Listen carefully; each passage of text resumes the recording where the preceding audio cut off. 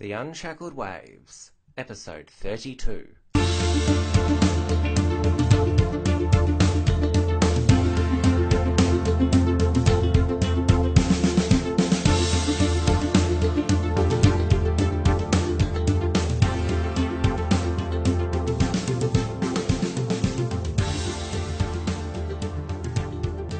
Hello and welcome to the Unshackled Waves podcast. I'm Tim Wills, here for another interview show. We are lucky to be joined today by a good friend of the Unshackled, Bruce Wayne. He is the founder and editor of fellow Australian alternative news website altrightaustralia.com. They publish news and commentary about Australia and international politics, including many stories that aren't covered by the mainstream media and from a pro-Australian and pro-Western viewpoint. They've recently branched out and are now producing video content on a regular basis. So, Bruce, welcome to the show. It's good to be here, Tim. Thanks for having me. So we'll start from the beginning. Well, this is how I always start my interviews. So what motivated you to start Alt-Right Australia? Why do you think it's needed? Late last year, I don't know how I got so involved, but I got really close with watching the US election, and seeing through like the Podesta dump on WikiLeaks, just how intertwined the mainstream media and politics really were. You know, you had like Donna Brazil from the DNC was handing Hillary questions in the primaries because they didn't want Bernie to be their candidate. It really just left me wondering how much of that's going on in Australia. You know, our media does seem to fall a lot more right wing at times. You know, we do still have Channel 7 and Channel 9 that'll cover all this and the Herald Sun. But there is just this constant growth or the constant furtherization of the media going to the left. And that's just something I don't want to be a part of. And I just want to give Australia an alternative, something that's slightly more, I wouldn't say bipartisan because it's always right-leaning, but I don't have anyone paying my wage. You know, what I'm putting out is my own thoughts. Yeah, definitely. Now, your site is called Alt-Right Australia, so it's clear that you embrace the term alt-right. However, you stated on your website that you reject the ideas of the person who created the term, which is Richard Spencer. So what does the term alt-right mean in your mind? Look, I understand that Richard Spencer was the one who coined alt-right, and he does have quite a large following. I don't agree with his strict ethno-nationalism, but I believe in his right to say whatever he wants. I'm a big proponent for free speech. I believe the best ideas in society will draw the most people and those ones will win. And we, shouldn't be stifling control. But I believe the alt-right movement that really came to the forefront last year during the election where, you just had Trump supporting, shit posting, Pepe memes. I don't think a lot of those people were a part of Richard's movement. I think the media did a very good job to lump in anyone who was looking at Trump as this hardline alt-right, where I see it more as a group who's looking for an alternative on the right, like how we're seeing the shift from the Liberals to One Nation and United Conservative Party and all these smaller groups. And like you've seen millions of people voting Donald Trump as their president. I just think the establishment right at the moment isn't listening to anyone and it's slowly falling further and further to the left.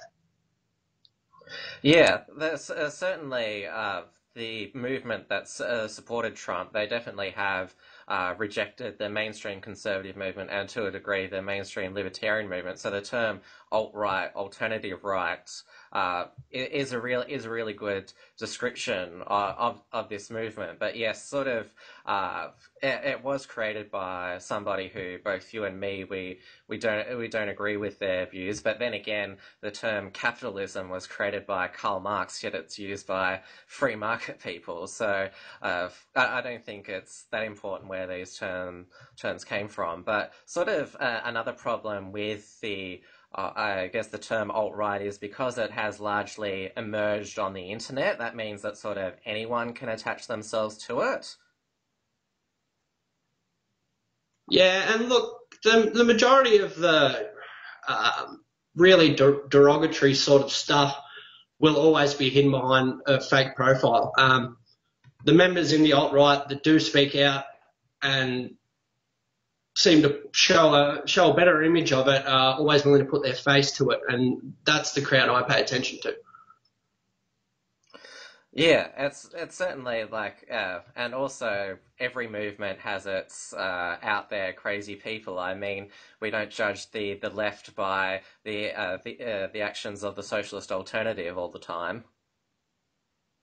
Yeah, exactly. And look, it did cross my mind to stop publishing under the name of Alt-Right Australia, but then I thought about it. Like even a couple of years ago, I went to a few of the Patriot rallies in Melbourne and Bendigo, and I was called a Nazi just for attending those. I went to two. The first one was out of just pure curiosity to see how big it was, and the second time, yeah, I was there in support. But you know, I don't want to kill Jews. I don't believe in authoritarian government. I believe in creating a government that will be controlled by people that you don't like. Take the power away. Everyone goes, oh, you know, we need to be able to do this. But what happens when someone you don't like is voted in? You know, I'm much more a libertarian in that sense, which makes Nazism, like, as a label for me, absolutely retarded. Well, of course, calling someone a Nazi is sort of one of the worst insults that you can probably put upon somebody. I mean, that's why it's used as a term of demonization to people who are a part of our movement. And it's really every time they bring up the Holocaust or the Nazis and label someone who's only slightly leaning to the right, it's an insult to the Jewish people and all the soldiers that had to fight the Nazis. You're lessening the impact of what that man actually did. To say there's someone in comparison to him in present day, it's an insult to everyone that regime ended up killing. Yeah, that's an interesting point to make. Now, let's talk about how you came to your current political beliefs. Now, you're from the bush, so sort of did your upbringing influence your values? How did it all come about? Well, I did come from a Liberal voting family. I'm used to hearing insults about the Greens and Labor since I was a little kid, but I think like one of the major influences on me were a couple of teachers I had through primary school who put a massive emphasis on Australian history. We had one music teacher who'd be singing songs about the Cali Gang and Burke and Wills and stuff like that, and it's just something I got interested in at a very young age. Like, I remember a school excursion to the Blood on the Southern Cross exhibition in Ballarat, where you can go in and go through the old gold mining town and get to see the Eureka Stockade recreated. It felt like an insult from the left that when I grew up, they just seemed to denigrate this entire culture and burn the flags, that I just seemed to fall in line with the right. I've also noticed from reading a lot of your articles on Alt-Right Australia that you've got quite a strong libertarian streak in you. Would that be fair to say as well? All right, yeah. Look, I would identify largely as a libertarian. I think as long as people aren't hurting anyone, they should be left to their own devices. I think a lot of what the police force do is raise revenue to fill tax holes.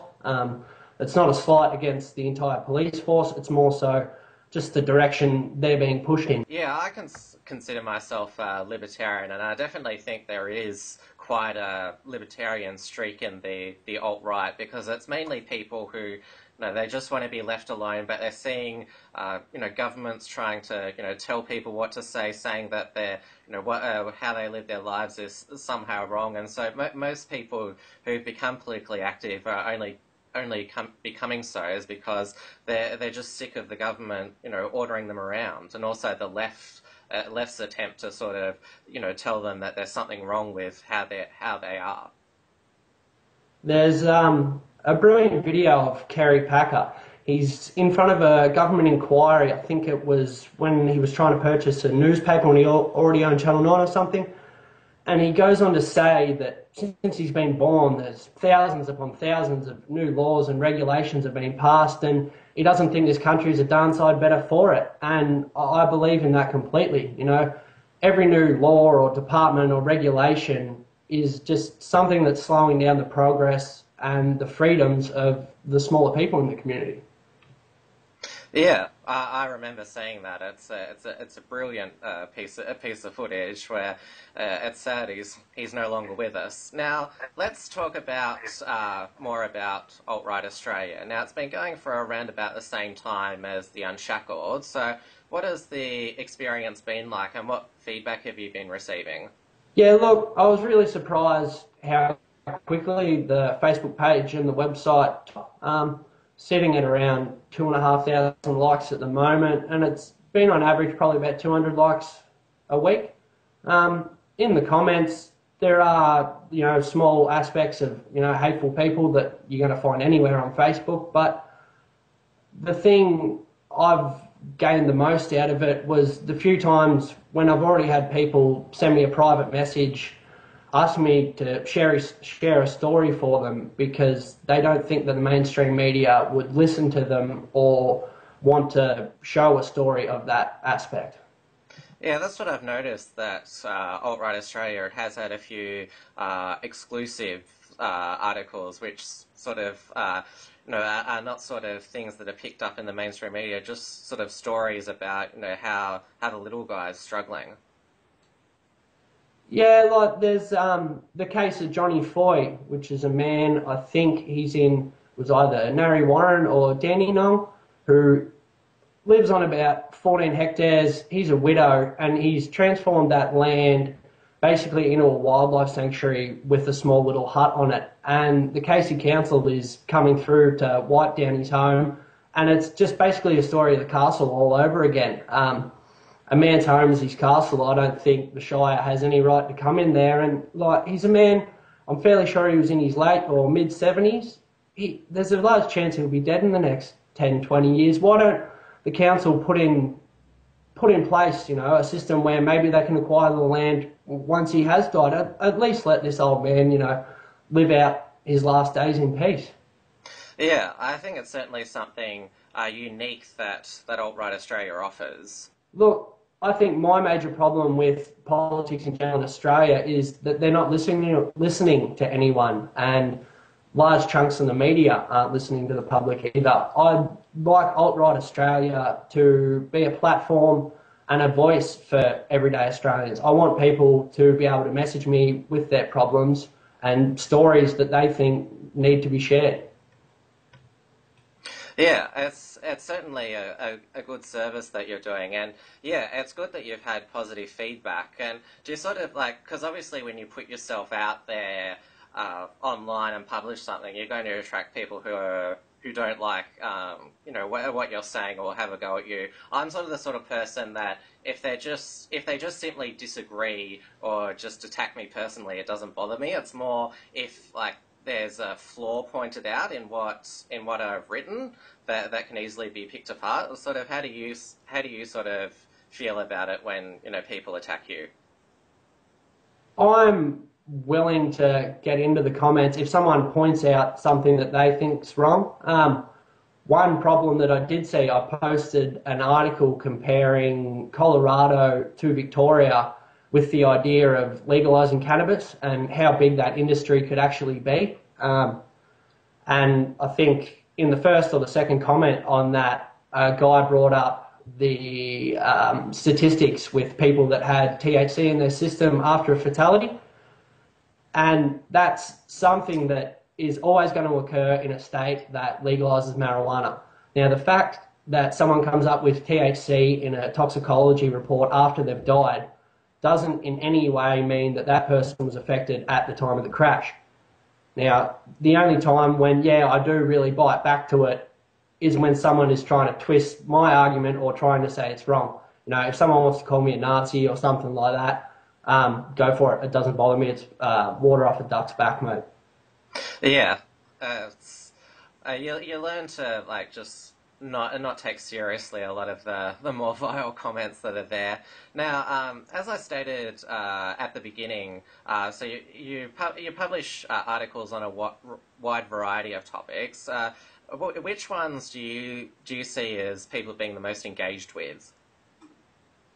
Any article to do with Trump will always do better later at night, which is typically your US market. But during the day, and especially in Australia, it's one nation. Everyone just wants to seem to know what Pauline Hanson's up to and whether she's keeping the promises that she made pre-election, which I think in large she is. I posted an article yesterday which was about a motion that Pauline Hanson introduced to Senate to have an inquiry into the loan process to primary producers, to our farmers. And that was one of the best articles that I've been able to post in weeks. It was surprising. It was actually the 8 members of the Greens that were present and Darren Hinch were the only ones that opposed this inquiry. Yeah, it's sort of, I find that with articles that you post, the things that engage people the most are certainly something, if you offer something exclusive that's not found elsewhere, that does well, which you've done quite a bit, but also if it's, if it's something people view as an injustice or an outrage, like if someone in the media, for example, I mean, whenever like Waleed Ali or Andrew O'Keefe, say something completely ridiculous, if you write an article pointing that out, that'll definitely get people, outraged and sort of, wanting to sort of engage with it. So sort of, I find that if you expose something that people view as something that's not right, would you say that as well? Yeah, it's just like correcting the media or correcting politicians. When someone stepped out of line, being willing to call someone on their bullshit, that definitely does work. Waleed is another topic that does get large hits because people are just sick of Muslim apologists. They want to know the truth. They want to hear things based on logic instead of feelings. And sort of with the subject matter we cover, there is no one else covering that perspective, but it's also a perspective that, as we've seen in polls, the vast majority of Australians agree with. So I think the reason when you sort of tackle these sort of issues that people are most concerned about, people are engaged with them because they're saying finally there's a media organisation which I agree with. Yeah, exactly. And yeah, it's just nice to be able to read something and not roll your eyes like I do with the majority of the papers here. Just a good alternative, and even I recommend that people read our sources and also read crap that's that far to the left. It's on BuzzFeed or Slate. You just need to know all the ideas out there and then use some aspect of critical thinking to work out where reality actually is.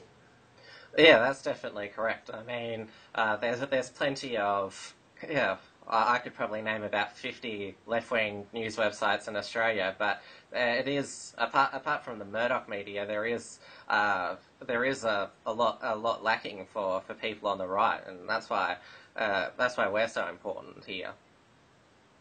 Yeah, it just seems like the right wing in Australia just doesn't exist under the age of about 45. We do have a few good reporters. I absolutely love Paul Murray and the work he does. Andrew Bolt. I've actually become a large fan of Mark Latham recently, with his charades on Sunrise that are quite entertaining to watch Andrew O'Keefe squirm. But yeah, I think you're right. It's important that there's some new, younger faces on the conservative side of politics getting out there. Well, certainly, you and me and some of the other alternative media bloggers in Australia, we're all pretty young, which is encouraging.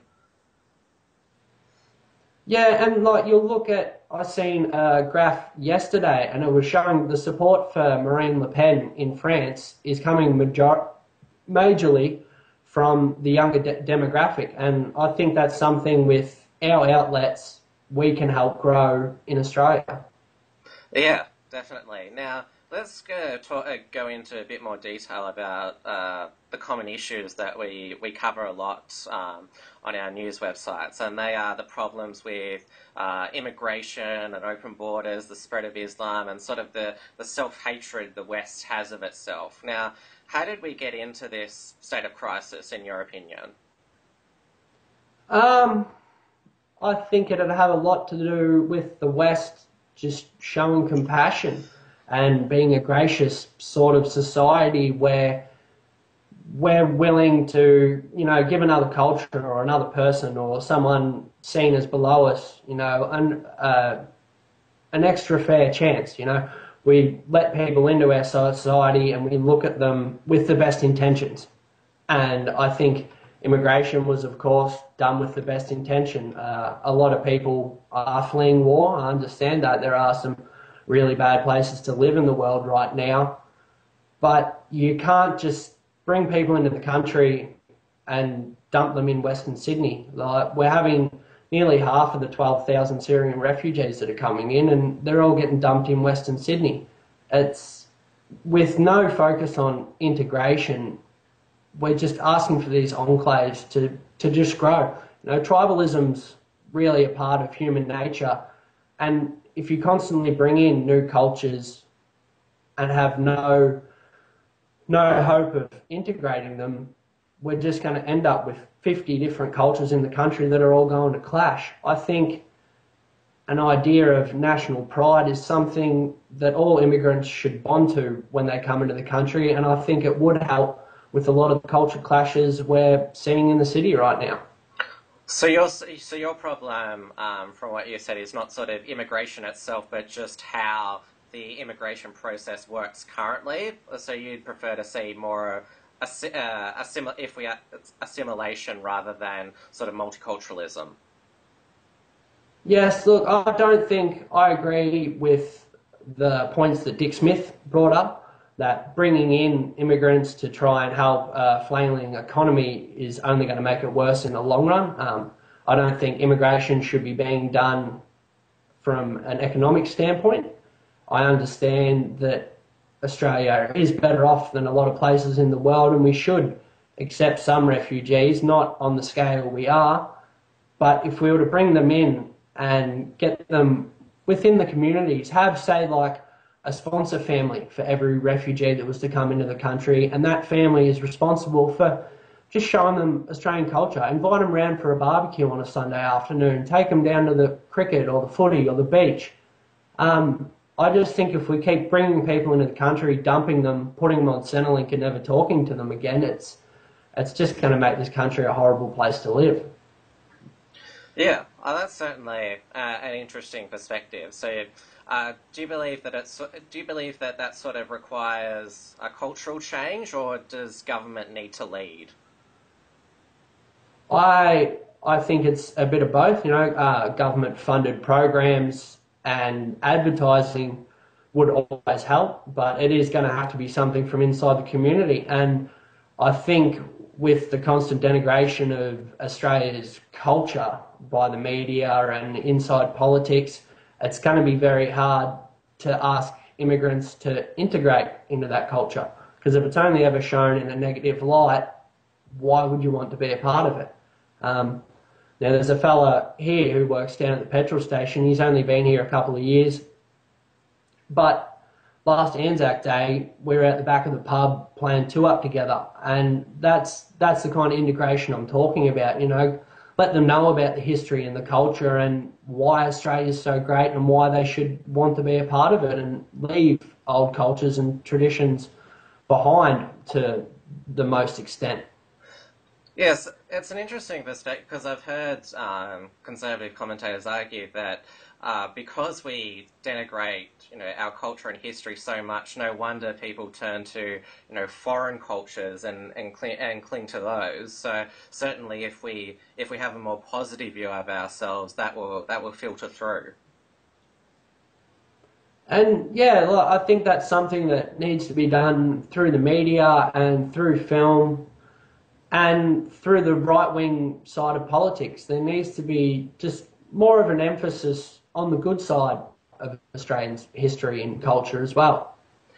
Now, a lot of us sort of rage against, as we call, social justice warriors, political correctness, and the progressive left. What's sort of your take on, I guess, if I use these words, who we're up against? I mean, who are the people who are responsible for this, denigration of the Western Australia? What do you, how do you sort of view them?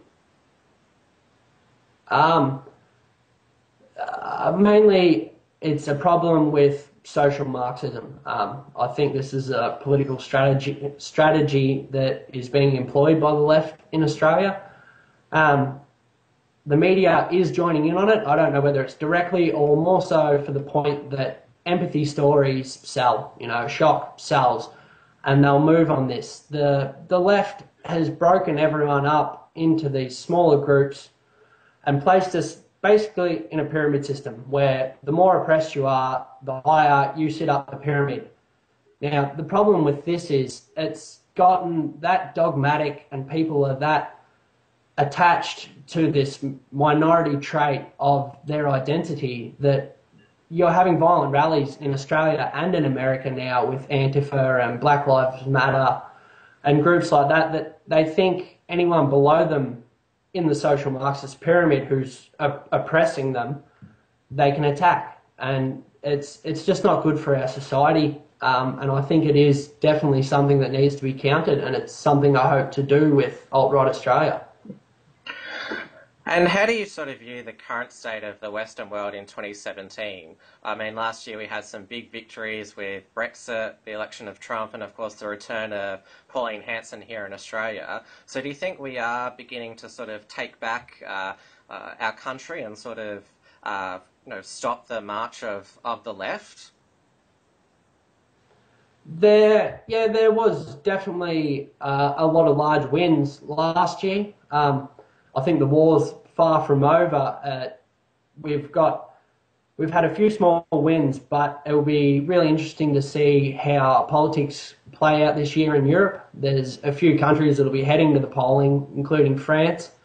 And I think if we can see a couple more countries break away from the EU, then yes, I think the political centre of the world and Australia will be shifted to a point where it's not going to slide back to where it was 5 or 10 years ago.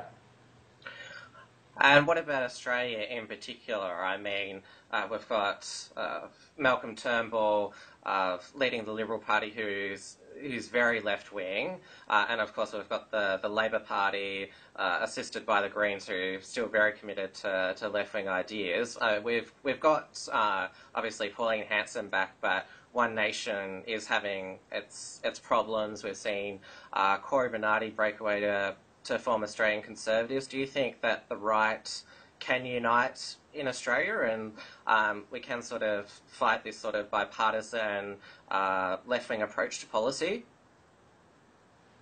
That's going to be the major problem with the right wing.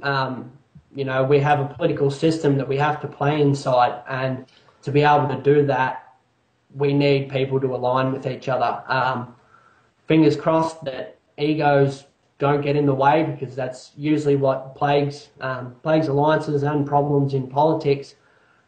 But if they can really come together and work out preferences or even a future alliance to try and get power in government, I think we really do face a large chance of getting in there and making some change.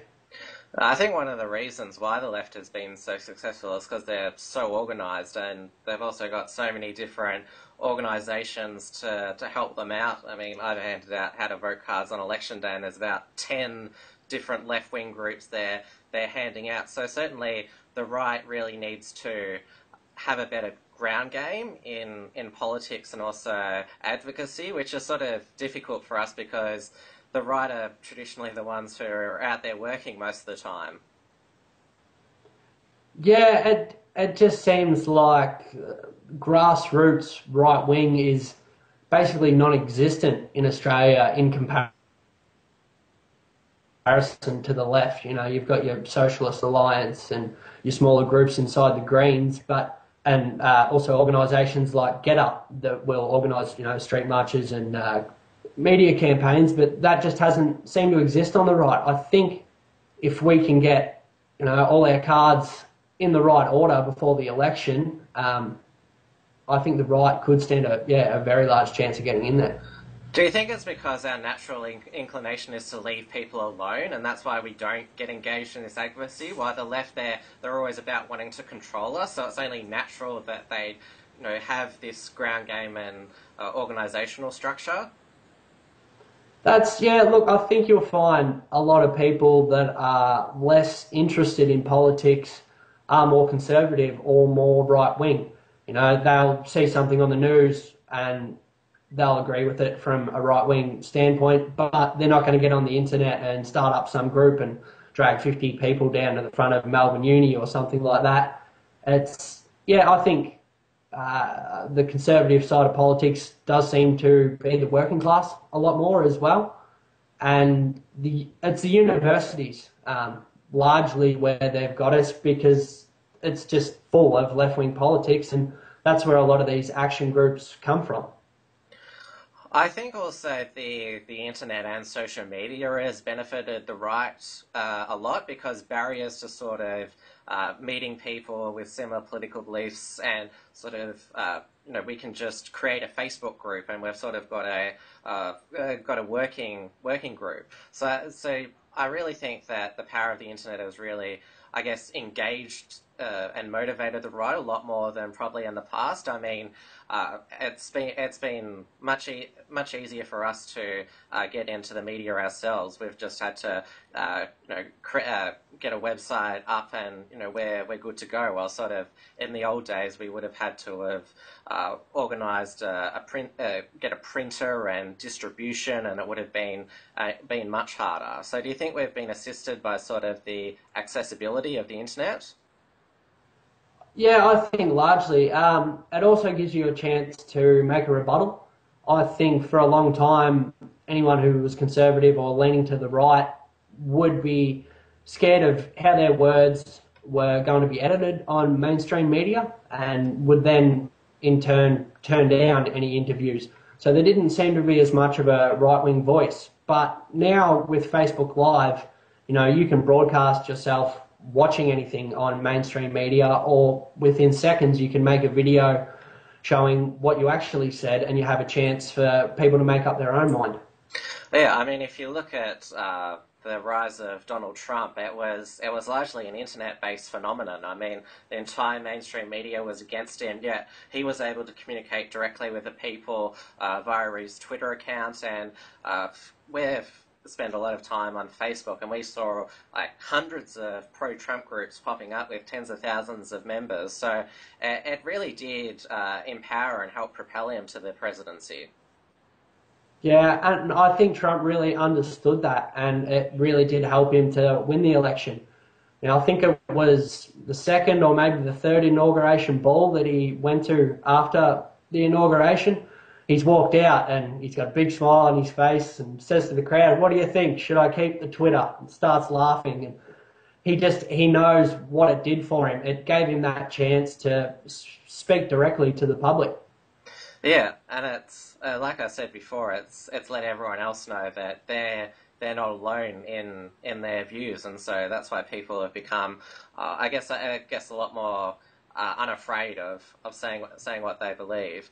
Now, let's talk about, we've spoken quite a bit about the bias and dishonesty of the mainstream media, though we ourselves have attracted the attention of the mainstream media. There was an Age article late last year talking about the keyboard warriors, the alt-right, which we were both featured in, and we were both recently interviewed about a segment on the alt-right for the Project TV show, which we're hoping should air by the time this episode is up.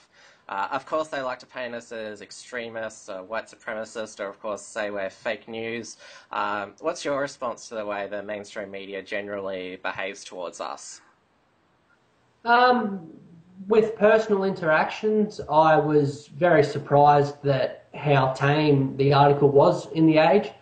I don't know whether I've become desensitized to words like white supremacist and Nazi and keyboard warrior, that I just seem to skip straight past them when I'm reading an article with them. For an average person, it might have seemed a lot more slighted, but all those insults and buzzwords are something that I ignore now. And even with the staff that came here from the project, their producer and one of the cameramen, I only felt like he tried to pigeonhole me once, where he brought up whether I felt like I was standing up for the white male. But I think as long as you stop and think before you speak, it's easy to make sure to just to try and minimise how they're going to portray you in a bad light, because I honestly think that once this article comes out, this segment comes out on the project, I wouldn't be surprised in the slightest if it's edited fairly badly.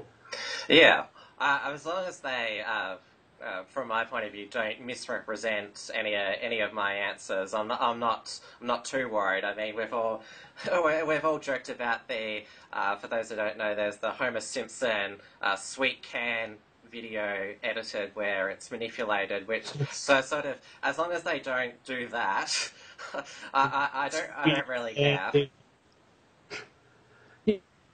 Yeah. And look, I also recorded my own copy of all the questions. I've gone through, the only editing I've done was to take the cameraman out of the footage, and I also cropped out the voice of the producer who was asking me the questions, and I've just written the question in a title form that'll sit there for 2 or 3 seconds, and then there's my answer to it. I am looking to put that up on my Facebook probably as soon as the episode airs on the project, just because not even if they've edited the segment with some sort of malice, I understand that it'll probably be a 5-minute segment at most, and there was a few of us interviewed, so they can probably only fit in 20 seconds of what was around 10 to 15 minutes worth of interview. Yeah, they probably will only use, we sat down for about half an hour, they probably use a minute or less of what we said. But yeah, with all these buzzwords like you said before, white supremacist, it's just used as a slur so often now that nobody takes it seriously anymore. Yeah, the left has definitely overplayed it by labelling, anyone who's slightly conservative as racist and Nazi bigot. That it just doesn't hurt anymore, because people are going, I'm not this person. I'm not saying anything that portrays that. Why are these people calling me this? Oh, they call everyone that. Who cares? But it also backfires as well, because if the public sees somebody unfairly being slandered, then they're obviously going to want to know a lot more about that person and investigate, and maybe even look at what they've actually published and think they're actually quite reasonable, despite what this TV show or news website said. Yeah, you've just got to look at like the riots that happened at UC Berkeley when Milo Yiannopoulos was meant to speak. His book, although it's cancelled now, went up, I think it was 12,740% overnight because of that riot. These people that are trying to shut down this man and think he shouldn't be allowed to speak or have a platform are actually helping him build it. Yeah, it's the left. They don't seem to.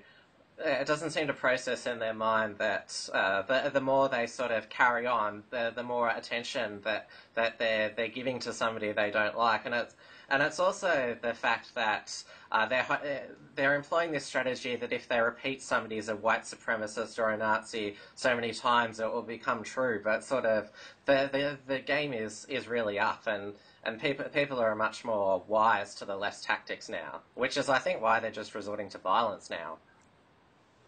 Yeah, just acting like spoiled children that aren't being listened to because they're wrong.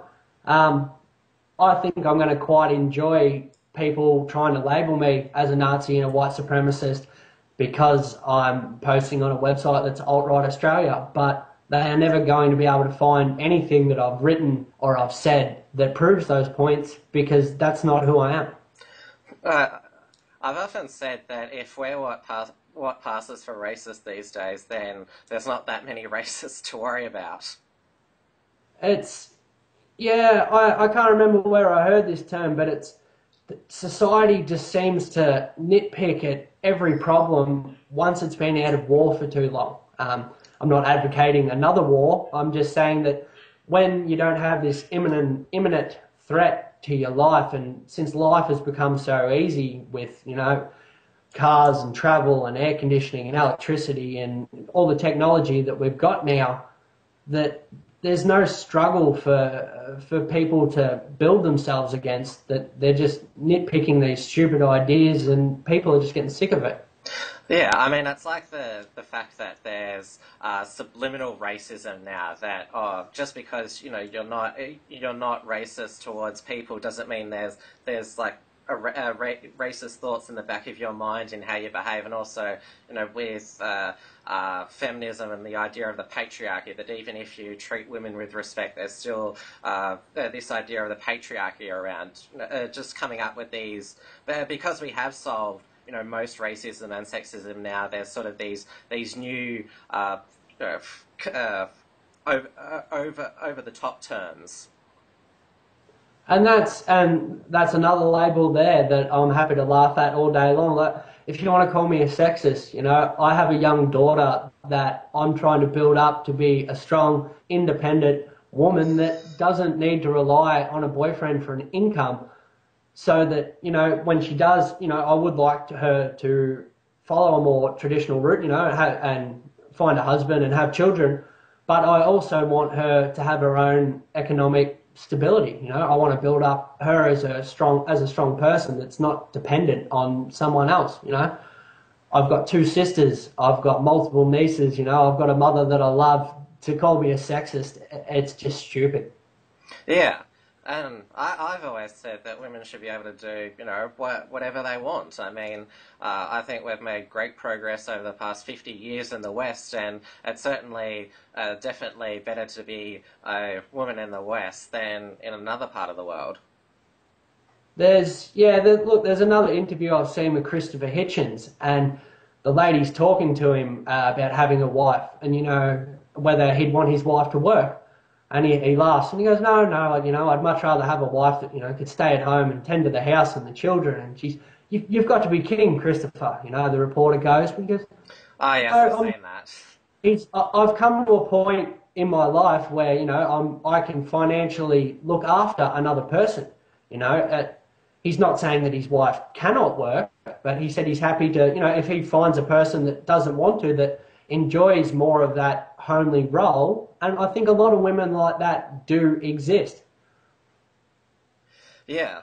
I mean, at the end of the day, we're pretty confident in our own beliefs, and so I think that's why we learn just to shrug off these racist, sexist labels.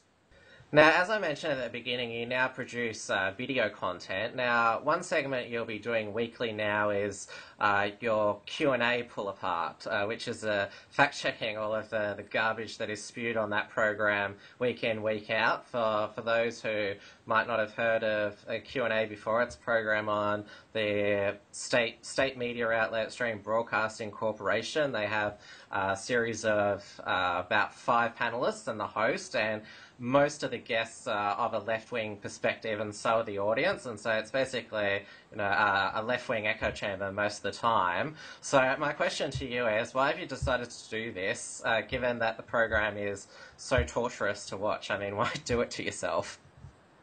Look, it did turn out to be a lot more tedious than I expected at first, but like you just said, it tends to be one massive left-wing echo chamber. They might get one conservative or someone from the right in who just gets shouted over or shut down by Tony Jones anytime they try to make a decent point. Like a lot of people, I don't think, and, a lot of people, and I don't disagree with them, can't sit down and watch an hour of the Q&A, which I largely understand. So what I'm trying to do is just compress it down to somewhere between 5 to 10 minutes so people can see the core points of it, and it's not just to get rid of that brainless argument that seems to fill at least 70% of the show. From when I do put myself through the show, I mean, the panelists are all agreeing like, oh, this is, such the right way to deal with an issue. I can't believe why everyone, doesn't think like us, or our government doesn't do this, and then the audience, give a round of applause. It's basically everyone in that studio is like, oh, we're so enlightened, we're so smart. I just can't believe the world's not like me. Yeah, look, I don't think it's hard to get a round of applause if you're leaning anywhere to the left inside that room. And another major problem I have with it is the questions themselves. They're just so rehearsed and put out theatrically that it just doesn't sound like something that a real Australian would ask.